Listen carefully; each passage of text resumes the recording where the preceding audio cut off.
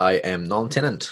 And I'm Michael Foster, and you're listening to It's Good to Be a Man, the podcast where we are extending God's house and father rule by helping men to establish their own houses in strength, workmanship, and wisdom. What are we talking about this time, Non? Today we are talking to Ken Curry of solidman.com about counseling men and about the idea of son husbands. Welcome, Ken. Thanks, guys. Thanks for inviting me. I'm glad I could do this.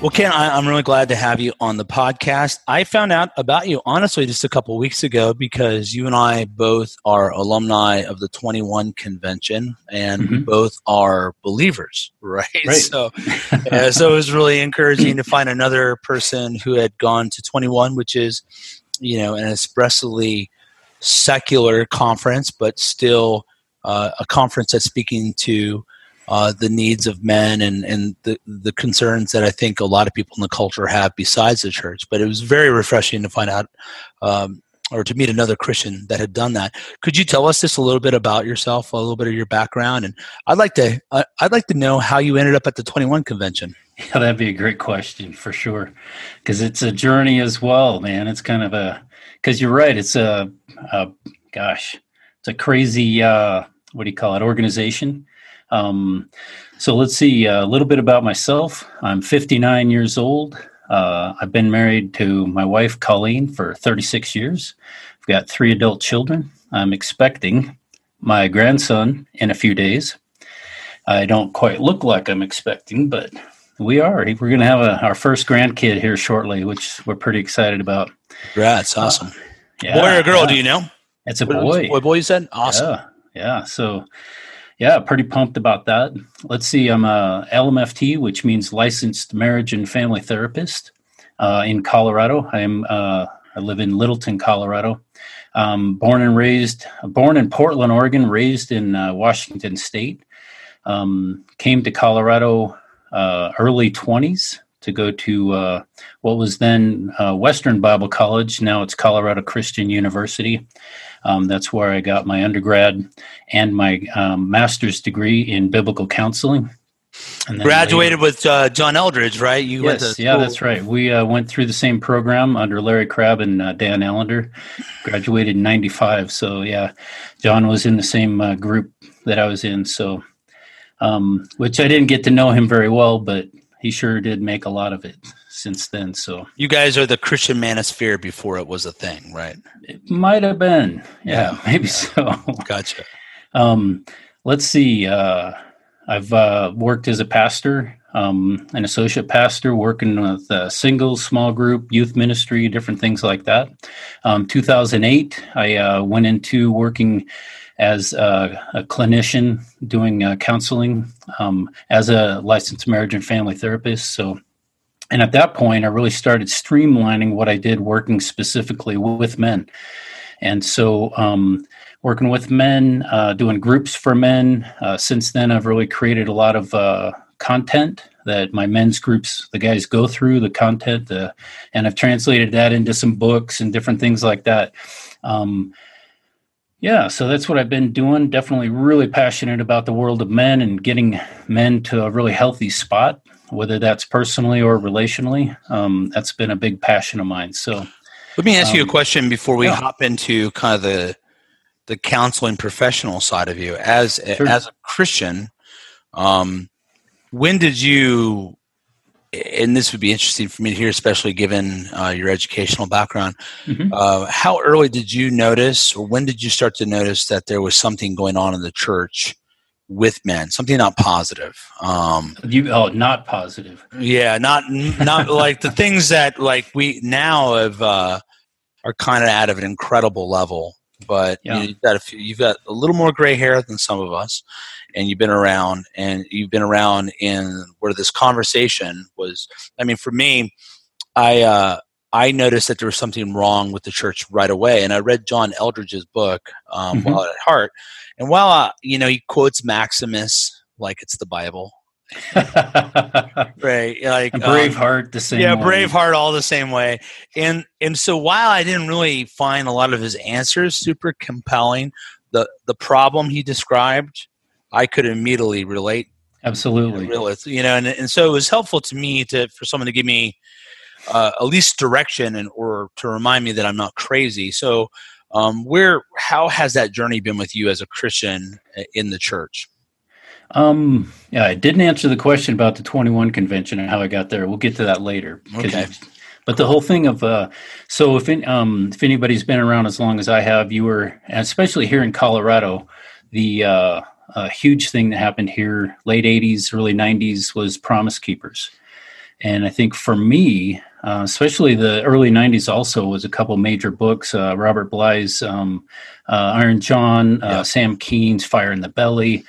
Those came out in the early 90s as well. So there's kind of a little blip on the screen where that was maybe the original Manospherian thing where it was like men are trying to claim something. And so the whole idea of how Promise Keepers went about doing their things and trying to gather men to reclaim something.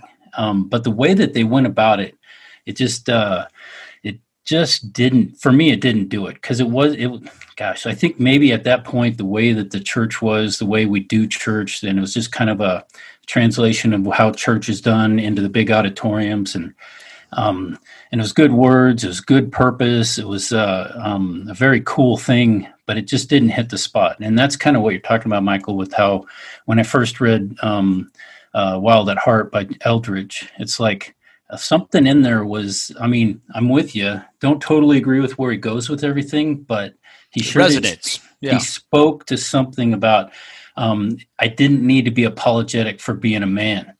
And it felt like there was something inside of me with my church experience where I needed to be apologetic for being strong, for being powerful, for pursuing, being a strong father, a strong husband, strength. It was like, I knew I wanted to be strong. I knew I wanted to guide my family, but there was something about just the whole idea of needing to apologize for masculinity. And so it was really cool at that point to read Wild at Heart and just feel like, man, that gave me permission. And so that was maybe the first. I don't even know if that answers your question. It's a good comment. I remember I went to, so I became a Christian in 1997, and one of my early experiences was Stand in the Gap, which was a Promise Keeper event in Washington, D.C. It weirded me out very much so. Because I remember there was one point where we're on the mall, right there by the Washington Monument, and there's like now National Women's Organization protesting us. But I just remember that Tony Evans? Tony Evans, I was talking about Rocky a lot, and that resonated with me because I like Rocky. But they wanted us to all hug each other, and I was like, I don't want to do that. I don't know you, man. I don't want to hug you. Can we do a fist bump or something? And there was like an undercurrent. Again, they were sensing something was wrong with men, that men needed a rallying point. They needed encouragement. They needed strengthening, but they hadn't quite figured out kind of what I feel like the red pill has tapped into, and maybe this next generation of Christian writers are starting really to get, which is much of it's old ideas. It's nothing that new, but I remember something not being quite right there. So I guess that leads to my original question about you and 21 Convention. So how does a Bible college sort of guy end up with all those degenerates down there in Florida? I know. It's crazy and beautiful. People keep asking me about that, so I'd like to know. It's like, and that's part of the thing, Michael. It's just I haven't got a lot of inspiration from anybody who's trying to really create something strong as far as a strong masculine effort or definition out of the church world, out of Christianity. It just doesn't seem like there's nothing super compelling, and it's really difficult to hear that and to feel that. And so, man, I tell you, this sounds really horrible, but I was getting more out of reading some pickup artist stuff than I was out of a lot of the Christian writers, which sounds really horrible. You're among brethren here. You're among friends. They were figuring out polarity. They were figuring out masculine strength. They were figuring out masculine frame. It was all this stuff. And whether it was the pursuit of getting laid or whatever, that's definitely in the level of debauchery and all this stuff, and definitely out of the world that I would want to be in. But they were figuring something out that actually is really powerful. And so that is crazy how that stuff was resonating with me. And there were just a lot of the other things weren't. It just feels like the Christian church was, the whole thing of celebrating Mother's Day and on Father's Day, it was just this hammer coming down. It was horrible, really horrible. And so I know some things are shifting, but I started to really read a lot of different readers. A couple of the ones that really did a lot for me, Dr. Robert Glover's No More Mr. Nice Guy. Great book. Yeah, and I've actually did a lot of work with Robert I'm certified with his nice guy stuff and all this. It's a great network that he has going on. Dave Data's Way of the Superior Man. Yep. Books like this, David Data's was probably the most important one that just said, hey, you really don't have to apologize for being a man. It was just like, he just laid it out. Here's masculinity. It's good. And it was great for me to hear that. And so then as I got to follow up with a lot of stuff, so I started following a lot of the 21 convention things. How many years ago was this, Ken? 3 years ago, 4 years ago? Oh, yeah. It was, let's see. 3, 4. It's been a journey. Gosh, since 2008, I've been absorbing everything, just learning. If anybody's in Enneagram, I'm an Enneagram 5. I absorb information.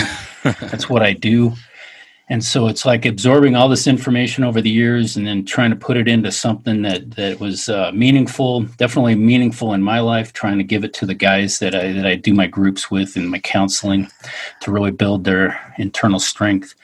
But the 21 thing, so probably 2.5 years ago, I was listening to some of the stuff. And then one of the guys here in town, Dr. Sean T. Smith, he's a psychologist here, not a Christian guy, great guy. Iron Shrink or something like that.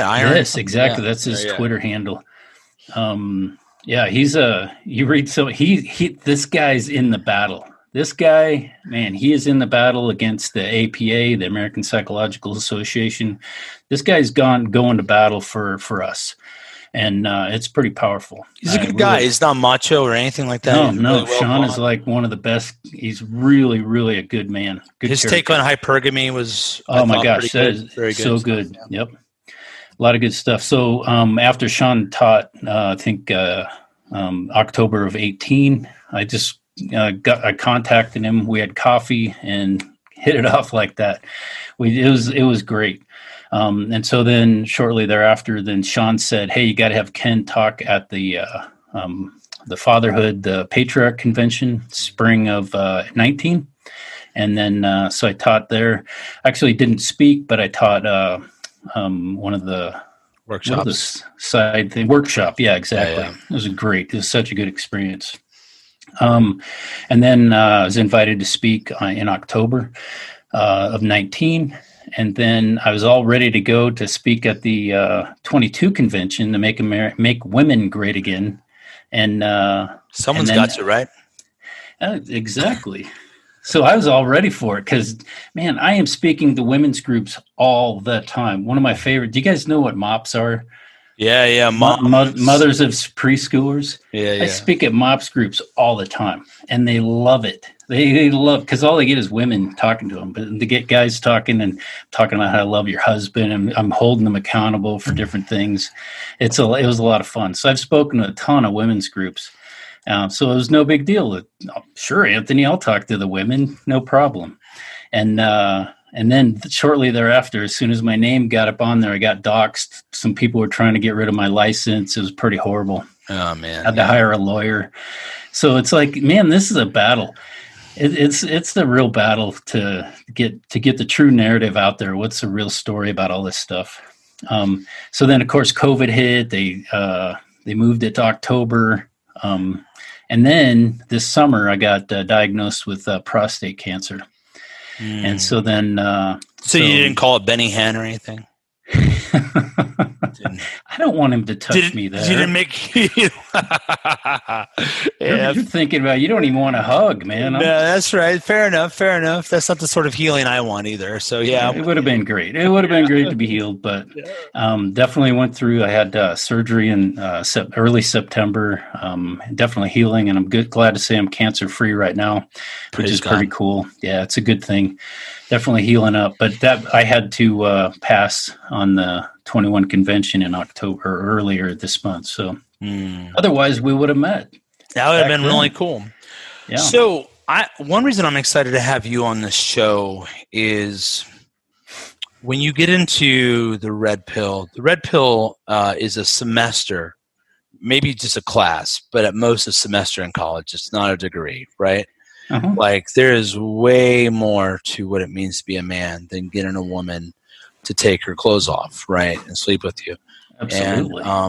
And matter of fact, in Tyrannus Hall, which is kind of our men's group that we have for It's Good to Be a Man that we started really recently, as I watch the guys share things, I think more and more, the real questions is how do we apply these things wisely? How do we take what God's made us to be, which is contained in the special revelation of Scripture?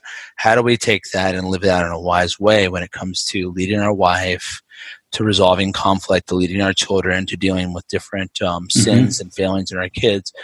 And so you're the sort of guy that sits there and hears these situations that I think I bet a lot of guys in our group don't know that the problems they struggle with are much more common and that there's hope.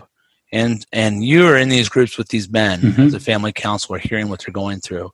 And so one question I have for you, as you counsel men, what just tell me a little bit about how you do your counseling and the issues that are coming up, because I'd like to open that up more, because guys are getting married. They are getting a woman and they're having kids. But my experience has been that a lot of us are clueless bastards, but due to biological imperatives, we know we're supposed to get a woman. We want to have sex. We want to have a wife. So we get married. And then when we get married, masculinity and fatherhood's like a baton that's handed off from one generation to the next. And as we have a kid, it really comes home that we don't know what we're doing, right? Not really, at all. It hits us hard. We're like, wait a second. I got this woman. I built this family. What now? Right? And so you're the sort of guy that's in there with people that have hit some point where they realize they need help. And I would love to hear more about your experience, about the counseling you're doing, and maybe the things that you find that help men the most. So. That's a great question. Obviously, that's the gigantic question. There's so many places I can go. First place, I think when you're talking about that, all of a sudden here we are finding ourselves fathers when most of us have not been fathered well. I think that's a really powerful thing. And so, and so you've got to go, okay, so how do I do this? How do I be a father when I didn't necessarily have a good father, or a father that really spoke into my life? Because most dads up to this point, it's really crazy. If you look at where we come from in history, my dad's 88. He was born in 32. That's the Depression, right? And wow. So you've got a our grandfathers, at least our grandfathers, went through the Depression, and then shortly thereafter, World War II, and then another decade later was Korean War, and then all of a sudden we're into the Vietnam War. It's like one thing right after another, and so it's been a really rough go. I mean, we're talking about the greatest generation, right?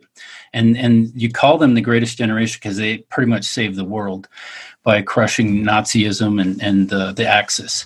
And so, but when they got home, they were hurting. They were really hurting, and there's nothing that they could do.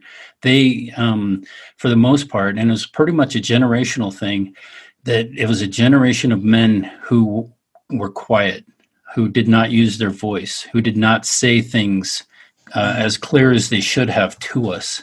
and it was coming out of scarcity. The depression was you had to work hard. You didn't know where your food was coming from. So many people were really hurting. It was a tough time.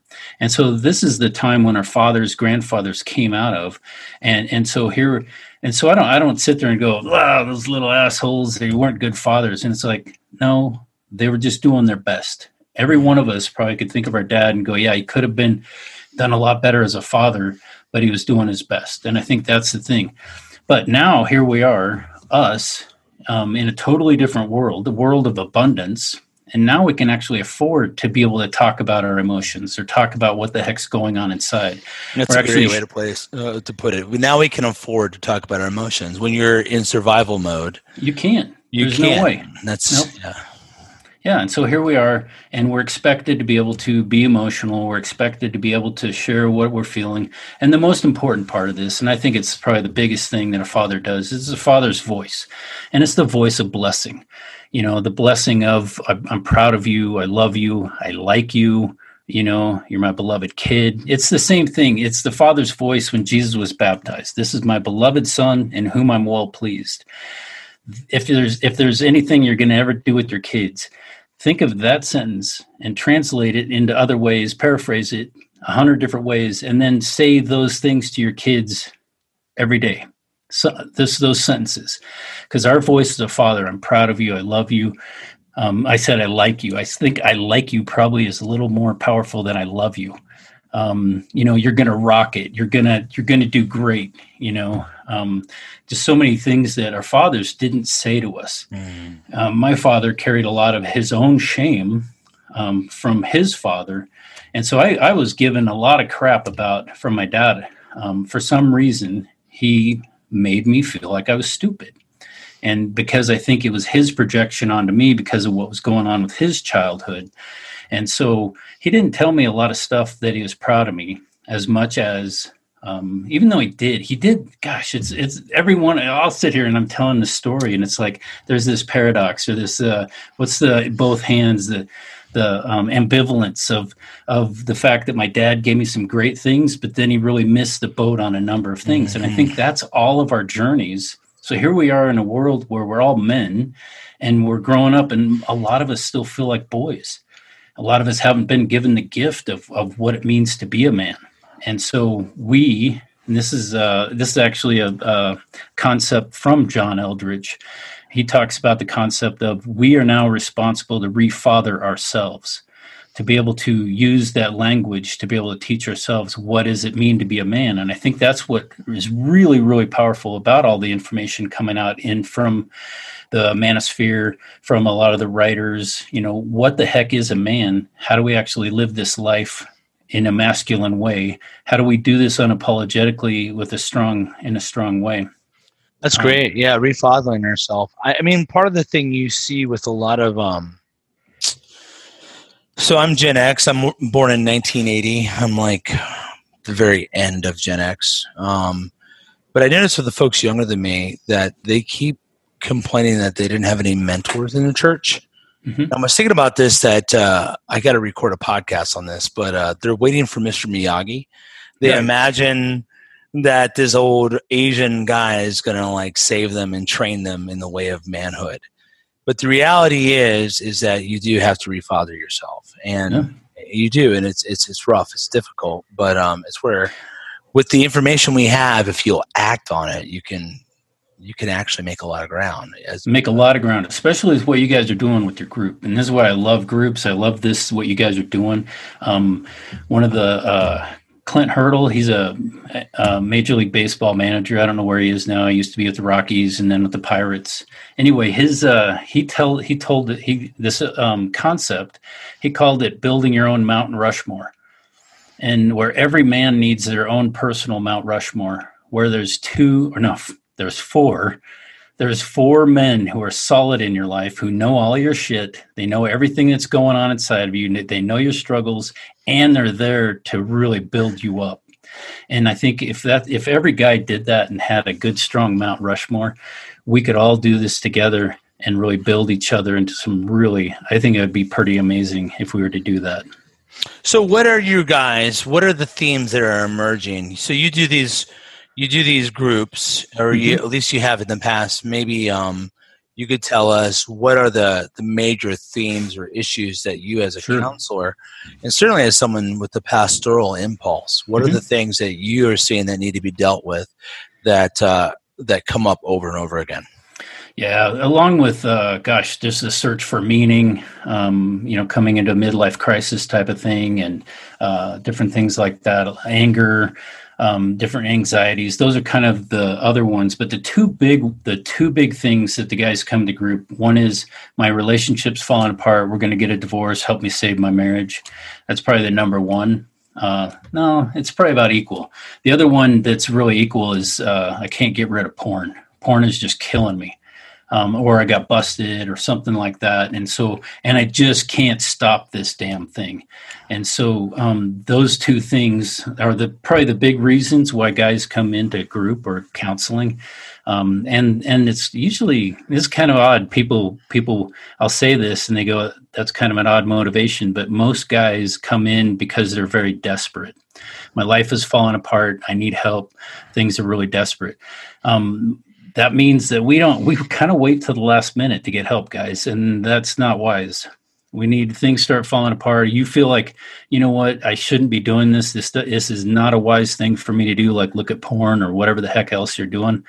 To just volunteer to get help before things hit the fan, that's pretty wise.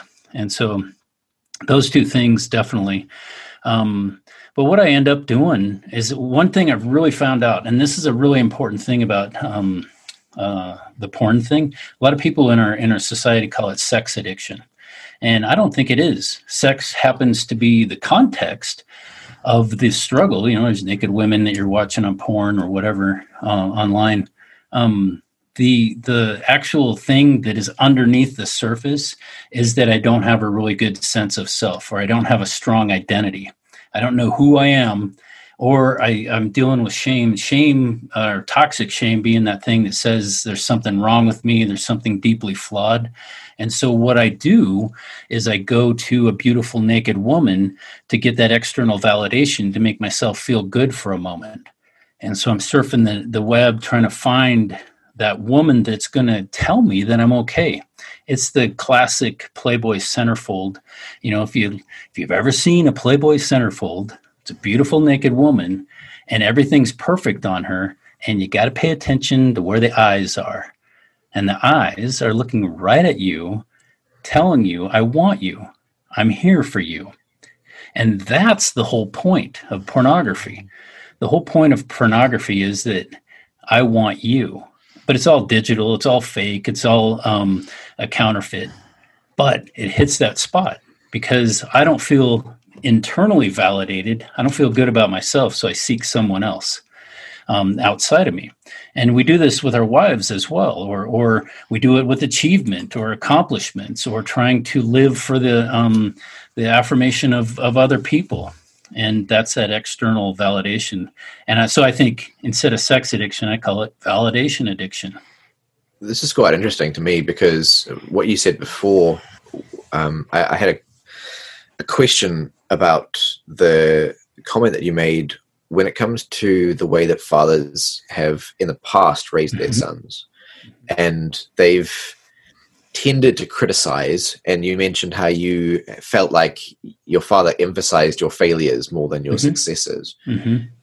That obviously ties in with the idea of validation now, but it also makes me wonder, what about the whole self-esteem movement of the 90s, where you had this kind of big push from parents and teachers to say the way to get children to be happy and successful is to just tell them that they're great, they can do whatever they want, and all that kind of thing. So how does that tie in? Because that seems like a paradox.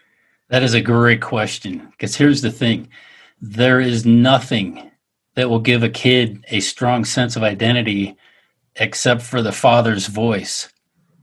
Teachers can't do it. Moms can't do it. It's dad's work. And if the self-esteem movement was very mother-driven? I believe so. And you think about it, it's very feminine. As teachers were doing it, it was like, hey, kids, you can do this. And it's like, it's weird. A mom can say the same thing, but it doesn't have the same power as dad. It's the Father's voice is what creates, and this is the thing that's really important here. What I was talking about was how all these men they're externally trying to seek validation from women or other people. I think that's actually the whole pickup artist world, and they don't even know it. But the whole thing is it's a journey to try to resolve what I did not get from my father. And that's in my identity. And the Father's voice is what creates a strong identity in the children. And so it's not a self-esteem movement. It's not self-esteem. It's something so much deeper. It's self-worth or self-value, or it's just knowing that I have as a child that I am beloved. It's such a powerful thing. But it's crazy. I believe the only one that can give that is the Father. That's quite interesting as well, because one of the things that we've talked about in terms of households is that originally the way God designed the household was as a kind of existential unit. So the household is where you found the crux of your existence and your meaning, what it means to be you, who are you, who are your people. And obviously the head of the household is the father, so the household revolves around the father. So if the father is in some way either abandoning or just being kind of pushed out of that role, then the household itself loses a lot of that meaning. And obviously there are a lot of factors that went into that happening in the 20th century with the rise of industrialism and so on. The whole manner in which the household was perceived completely shifted. Sure. But the fact that the household could be this could become a kind of place where it's really about self-esteem and about entertainment, rather than a place where it's about existence and meaning and who you are as a man, what you are becoming. That's actually something which I think a lot more work needs to be done in understanding that, let alone figuring out how to recover it. But do you have any thoughts on how fathers can avoid the same problem for their sons today? So many of the men who are listening are going to have their own sons, and they're certainly going to be asking themselves, am I criticizing my son too much? Do I need to praise my son more? Is it just about criticism versus praise, or is there something more going on? I think there's something a lot more about it. It's more of the, and it's not just praise like, hey, everything's great. It is. How do I say it? I don't know if I can actually answer that question necessarily. But it is. I'll just answer by saying yes. It's a heck of a lot deeper than just praising, and I think even the criticism, being able to pay attention to how I criticize, that I'm not criticizing their identity. I'm criticizing their behavior, and that's a totally different thing, a different construct. Well, this is actually a pretty natural point to pivot, actually, because when I was down at the 21 convention, they had Jesse Lee Peterson down there.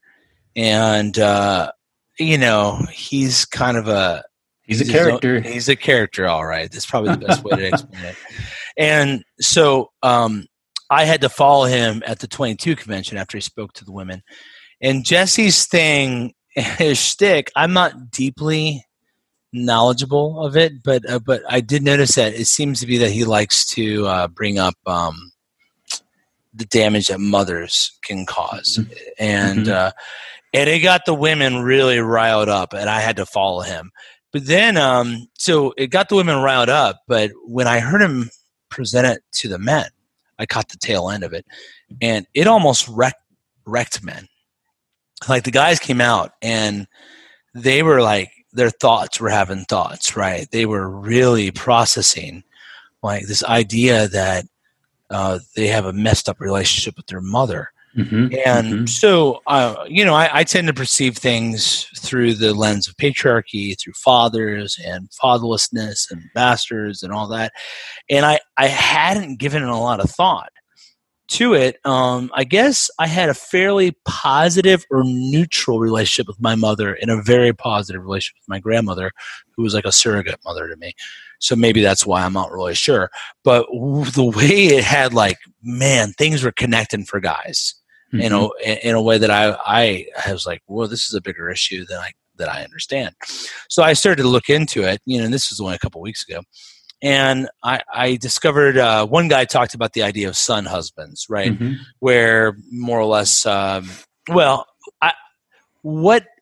why do you think guys like Jesse Leader Peterson, when they bring up that concept, why is that connecting with men in your experience? And you don't have to use the terminology if you don't want to, but maybe you can help explain to those who are listening what the concept of a son husband is. Sure.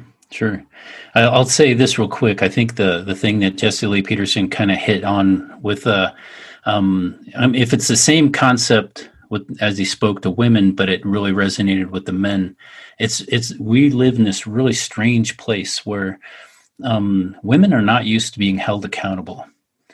And so the whole thing of when you speak to women and hold them accountable, it really ruffles something. And Michael, we were kind of talking about this on the phone when we were chatting the other day before this. The thing about the back in the 60s, there was this thing in the world of psychology and everything. There's this concept called the schizophrenic mother. And what that meant, and so the genic on the schizophrenia, genic, Genesis like Genesis, the creator. There's something about the start to schizophrenia came from mothers, how mothers treated the kids. And so the schizophrenic mother concept was at one point in time, and I do believe it's because of feminism, was totally shut down. And they said, there's no way this could possibly be true. We can't shame mothers like this by saying that your behavior actually might cause negative consequences in your children. I happen to agree, because schizophrenia is actually more of a mental illness, not something that's created by the mom. But there's plenty of other things, especially as a family therapist. There's a lot of things that are created by what's called enmeshed relationships or fused relationships, where there's too much. And Nan, you were talking about the whole thing of the concept of how the family is built with meaning. I forget the other word, meaning, and what were you saying? Existential. Right. And so the whole idea of what's my existence all about, or what is my identity? Who am I? And the thing about the family, the main things that need to come out of that is a person, a child, being able to come out of there, being able to say, this is who I am, and be able to say, and this is what I want, or this is what I need. And that's what's called differentiation, which is different than the whole idea of enmeshment. It's just being able to have an identity. This is who I am, and this is what I want or need. And that child being able to use their voice to be able to say, this is what I want, and being able to say no, and being able to say, this is my opinion. That is a really important thing that a family needs to. If a family gave their kids those two things, this is who I am, this is what I need, the kid's going to be just fine. That's differentiation. So what happens in a lot of families is with the enmeshment is that the child or any other member in the family loses their identity. And in a sense, they're absorbed into the family system where they have to play a certain role. They have to be a certain way. They can't be who they are, or they can't have their own character or identity. They have to change who they are to fit into the family system. And every single one of us, if we look back at our family of origin, we probably could say, yeah, I had that role. I was the golden child, or I was the scapegoat, or I was the funny kid, or I was we all had our little role in our family system to keep it all going. And then it takes us, a lifetime trying to rebuild who the heck I really am. And kind of moving away from my family of origin role. So what happens in a lot of families that have an enmeshed system, and the enmeshed system often happens with either a family that has a weak father, absent father, or the mother is the predominant one who runs the system, where the mother will do what's called absorbing. Not a lot of people talk about the word absorption, but in a relationship, there's two great fears. There's fear of abandonment, and there's fear of absorption. And absorption is this thing where I'm absorbed into this system and I lose my sense of self or my identity. Actually, it's kind of why horror movies that are zombies, the zombie horror movies are all about being absorbed and losing your sense of self. They're all just wanting brains and, and they will go, oh, there's Mrs. Smith, our neighbor, but she's not Mrs. Smith anymore. She's a zombie. She's been absorbed into the system. Or if any of you guys are Star Trek, The Next Generation, if you know anything about that, the Borg is the classic absorption model where it goes in, totally absorbs a whole culture, a whole planet, takes all those people into the Borg, and they all lose their identity. And they don't have who they are. They lose their name, and they get a distinction like 7 of 9. Of course, she happens to be hot, if you remember, but that's on the side. But the whole thing of the you lose your sense of self. That's what happens in a family that's enmeshed. And to what you're talking about, Michael, the whole thing of when there's an absent father, oftentimes there will be what's called a surrogate spouse. You called it a son husband. Mm-hmm. Son husband, yeah. Yeah, officially it's a surrogate spouse where the kid, the little boy, is now a surrogate to the husband who's not there. And now he has to carry the emotional weight of the mother. And the mother, and they also call it emotional incest, because this kid has to carry a hell of a lot of weight of her identity, of her problems, of her emotions. And it's a really, really tough place to be. And actually, there's quite a few men that have to struggle with this. And so when I say struggle, it's like, you have to come out of a relationship like that and actually try to discover who you really are. So that's my question, actually, because sure. After I started to process Jesse Lee's inappropriate use of scripture made me want to write him off. Okay. I don't know that he interpreted, I heard him quote 20 scriptures wrong, like in a row. But then he says this, and these guys, like, you look at them and they're, it's almost like they saw a ghost. It was like this realization, something hit them really hard. And so, and they're very different men too. It was really crazy how it affected them. So I I'm away from my wife and my many, many kids. So I took a lot of time to kind of think about it and pray about it and read on it and think on it. And it started to make sense to me. And I recalled folks, I had known a guy who I told him that he was in an incestual relationship with his mother without sex, because he had described to me the way she behaved towards him after she divorced their father. Mm-hmm. And it was very disturbing to me to hear it. I was like, oh, it is.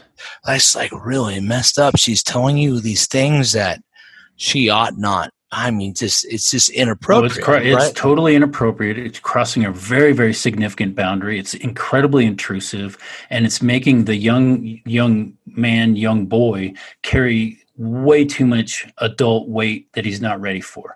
And that's exactly who this young man. This young man wasn't crippled by it, in a sense, not in the way you would normally think, because he went on to be. He's got his doctorate. He's been very successful in one of the militaries. He's handsome. He's very tall, well-spoken, great guy, but really struggled to get married and had a lot of issues he had to work through. And even the way he viewed women was, in my opinion, not healthy. And it's not often that I'm like, you should read Rollo Tomassi, right? I don't. Usually there's like asterisks on it, but I was thinking with this guy's like, I think maybe that's what this is the weird medicine that I have to use on this one. So it really resonated with me that this is a bigger problem than I had given it. And so I guess like, when you're talking to guys, obviously you've seen this in your practice at some level, if I have, like how do they begin to realize this happened to them?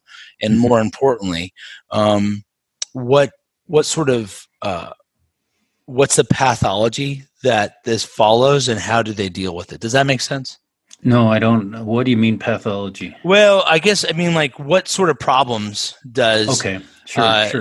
Being a son and husband have, and how do these guys start to overcome, for those that are coming from broken families without a father and have this destructive relationship with their mother, for the guys that are listening, that are like starting to consider this for the first time, maybe. Let me say this, Michael.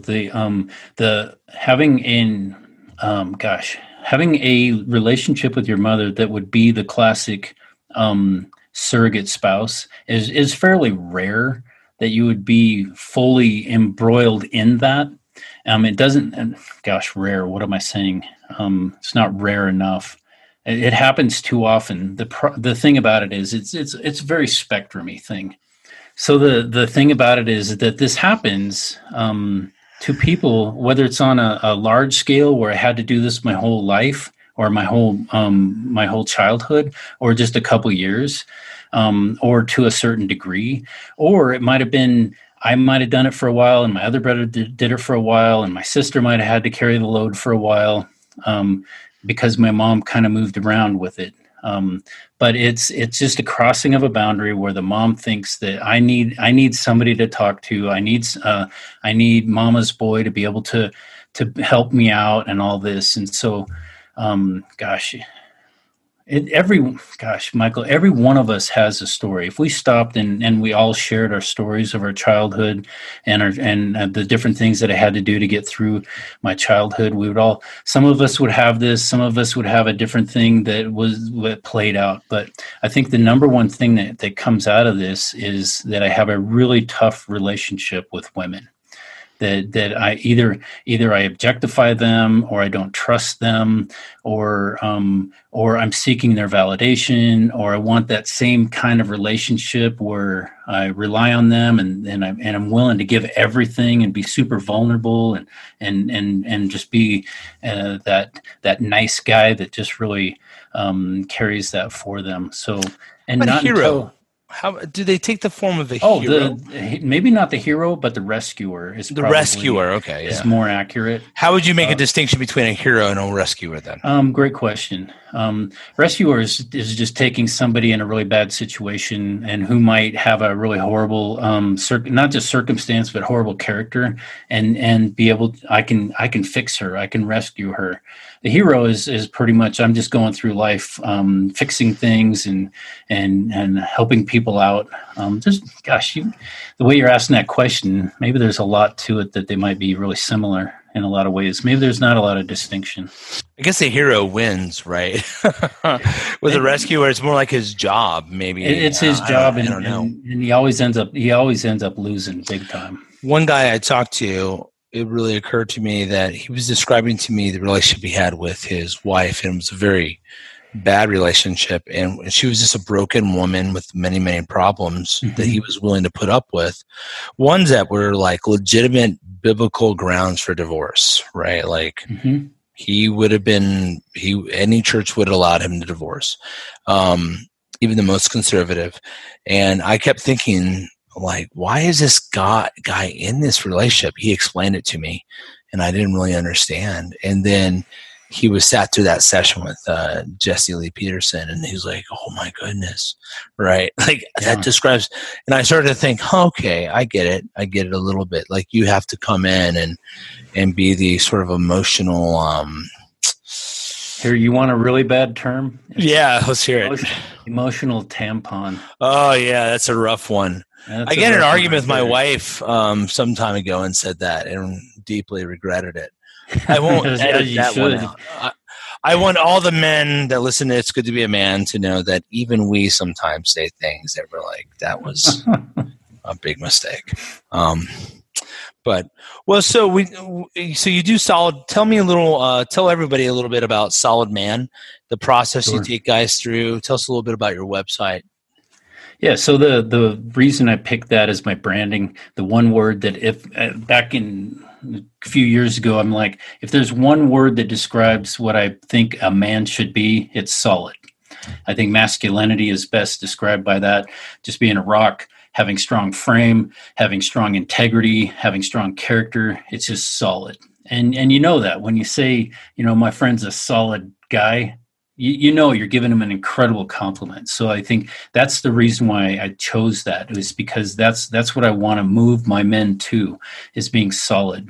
And it's kind of fun because the feminine word is women are fluid, and there's so many different things with that polarity. It's pretty fun to play with. But the process that I take the guys through as they're working through their stuff, probably the most important thing is that initially it's moving through a concept of considering being externally referenced versus internally referenced.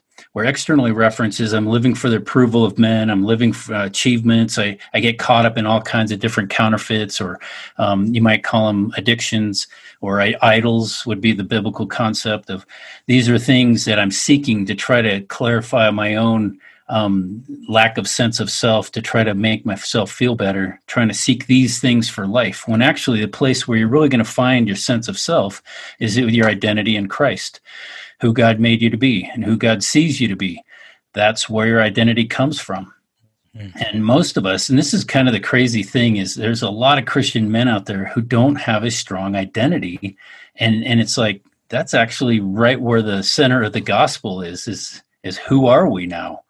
Who are we? And it's like, that's such a great question to be able to go, this is who I am. And I have that strong sense of self, and I have the strong identity. And, yeah, I'm trying to think. So the whole idea of that internal validation, or the internal frame of reference, that I can trust my heart, I can trust my soul, I can seek wisdom from my internal processes, and it just so happens that God does share that He's inside of us, and so that He's part of our internal world, and it's pretty dang powerful. And so becoming more internally referenced is one of the biggest shifts, because when we live externally referenced, we're trying to seek all this kind of stuff. And that's a really, really big thing where a lot of problems really happen to men. So that's probably the biggest shift. And then just really, I think probably one of the most profound things is gosh, I keep talking about identity because it is a really powerful part of this whole journey of really gaining a true sense of who you really are. So, yeah. So you wrote, if I'm not, is it 3 books or 4? I got 4 so far, and they're all part of the Solid Man process. Yeah. I've taken what I've the process that I take all the guys through. I've just taken the material and content that they walk through, and I just put it into books, and I got them right here. These are my fancy books here. Nice. So. They're all available on Amazon. Amazon, I noticed, and most of them look like they're in Kindle. Yeah, they are. Yeah, that's right. So, and it is. Yeah, I just took the material and that I teach my guys and put it into books, so more guys can have access to it. Yeah. Well, where's some places that people can find out more about your ministry, the different things you're doing? Where should we point them? Solidman.com.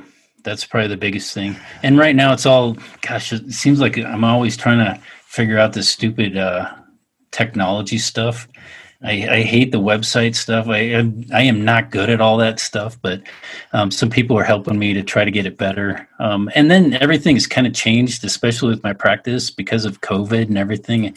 Everything seems like changed. It's really kind of crazy how doing so many Zoom calls like this, and it's pretty insane. But yeah, solidman.com is a place to get more information. And my email is ken@solidman.com. If anybody wants to interact with me and has more questions after this, that's totally cool.